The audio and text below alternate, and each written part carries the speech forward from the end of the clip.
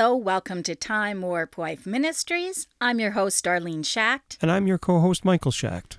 And this is 5 Minute Marriage.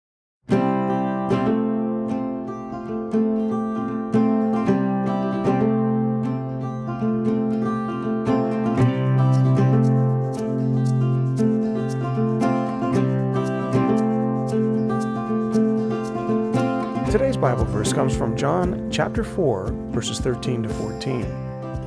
Jesus answered and said unto her, Whosoever drinketh of this water shall thirst again. But whosoever drinketh of the water that I shall give him shall never thirst.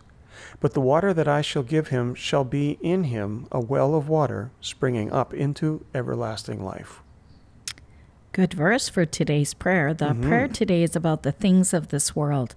It's about quenching our hunger for the things of this world. And that's why we chose that title for it. There you go. Because I think that we all seem to have a hunger for something. And if it's not a hunger for God, then what is it a hunger for? Some people are hungering for their addictions, whether it be gambling or alcohol or tobacco, whatever it might be, or shopping even. People have this hunger to be filled. And when we put God first and those things second, that's when we feel that real thirst-quenching satisfaction. Then we're fulfilled. Yeah. Yeah. The interesting thing that really got me thinking is a quote from Charles Spurgeon, and here it is. Okay.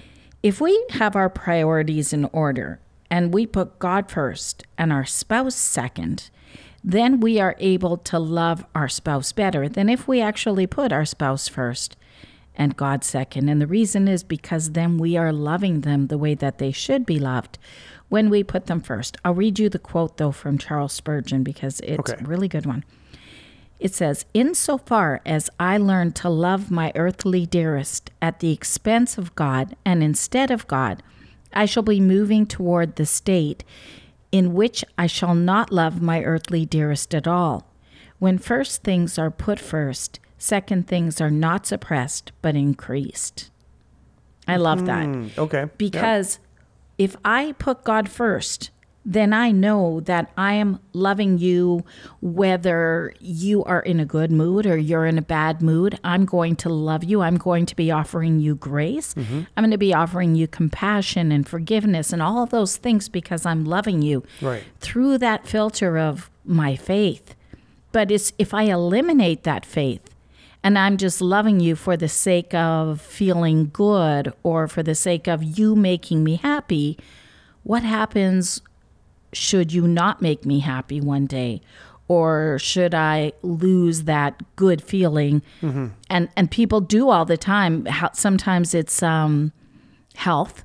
People fall into bad health, mental health, stressful situations. Those kind of things can really put a wrench into a relationship. But when we're loving through that lens of God's love, that changes everything. And so that's why this prayer is really important to me. I love it. And I hope that made sense what I'm saying there. I think so. Because it makes a lot of sense to me. I like it. Yeah. Priorities are God is first. Yeah. And then everything falls naturally into its positions. Yeah.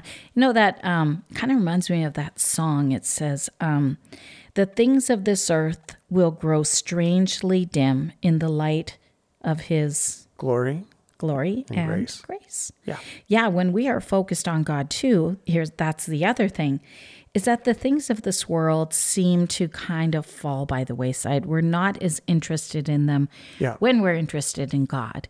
So that's where that thing is first. Also, if we say, how can I put God first when this one thing is so important to me? Put God first, and when you do, your heart will follow, but you have to lead your heart. If you start letting your heart lead you, that's when you kind of get into these situations where you're eating too much, sleeping too much, just following your heart. You know, the world will say, follow your heart, follow your heart. No. Because the heart is deceitful above all things, but God's word is truth. And that is going to lead us into truth and into a deeper relationship, not only with God, but also with our spouse. Yes. Yeah. Absolutely. Okay. Well, let's pray together. Dear Heavenly Father, The success of our marriage depends on a close relationship with you. The minute we put other things first in our lives and make them a priority, we begin to lose focus. After a while, we lose a sense of peace and wonder where we went wrong. When we hunger for the things of this world, we grow weary. As much as we fill ourselves up, we're left feeling empty. But when we hunger and thirst for nothing but you, we discover that you are enough. You quench every part of our soul, and you fulfill every need that we have. Help us to be steadfast in our faith. May joy and peace be ours as we keep our eyes focused on Jesus and away from this world. In the name of Jesus we pray.